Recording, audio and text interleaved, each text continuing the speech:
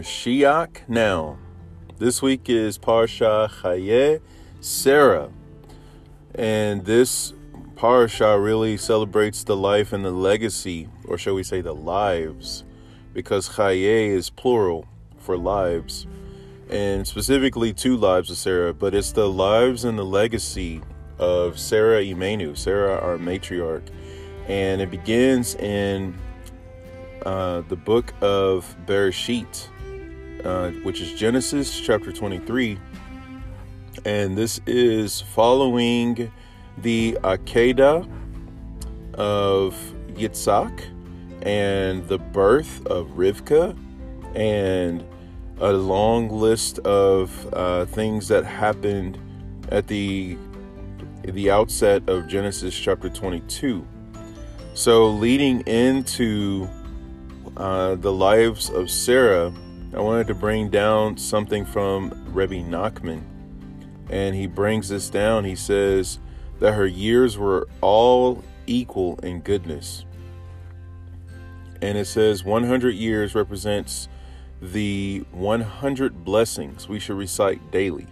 All these blessings are drawn through our prayers, i.e. through the words of our mouths, which are formed from the 27 letters of the Hebrew alphabet, which there are 22 letters, plus the 5 sophit, which are the final consonants letters.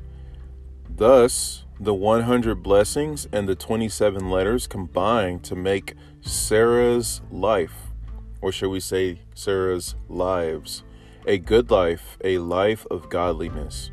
Likutei Halakot, Volume 5, page 458. And I just wanted to mention that we know Sarah, when she was 89, was revived to her youthful age. And you get to the age of 90 with Sarah, and she gives birth to Yitzhak.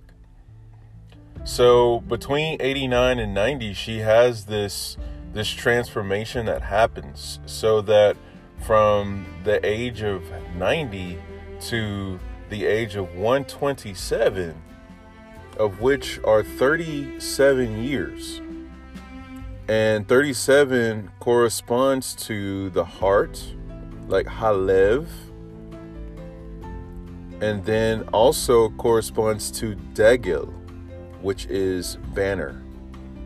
3 plus 7 is also 10.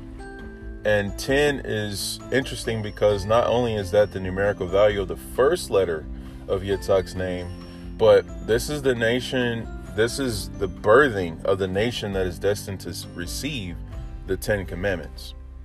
So the whole thing too with the Yod is the letter that formed the world to come. We learned that there are two letters that Hashem used to create the Olam Haba and the Olam Hazeh. The Olam Haba being the world that is coming, and the Olam Hazeh, which is the world that is now. The now world is formed with the letter He, and the world that is coming is formed with the letter Yud. And when we really look at what's going on here is that Sarah already, through her and Abraham, basically initiated, what will culminate in the Olam Haba, because they're considered the first Jewish couple. This week's Torah portion commemorates the death of the first Jewish person. Last week's Torah portion was the birth of the first Jewish person. And so you see how life and death are connected. And there's also this understanding that death is this transition between the two worlds. And regardless of when the Mashiach arrives, there will be a death of some sort. And Bezrat Hashem, we pray that is very quick and it's very short, because that when you transition into the Olam Haba, you're going to go into a different form. Some of the poskim call it the popping into your light body. So our bodies will return to their fullness of light form, Bezrat Hashem. And basically, when we see the lives of Sarah, this was just a foretaste of what is to come. The miraculous transformation of all flesh. May that happen speedily in our days. And may you enjoy this week of the Parsha Chaye Sarah. And may Sarah, along with all of our other matriarchs and patriarchs, their souls be returned to their bodies. May the resurrection happen now. And may we be Zocher. May we be meritorious to receive the face of Mashiach.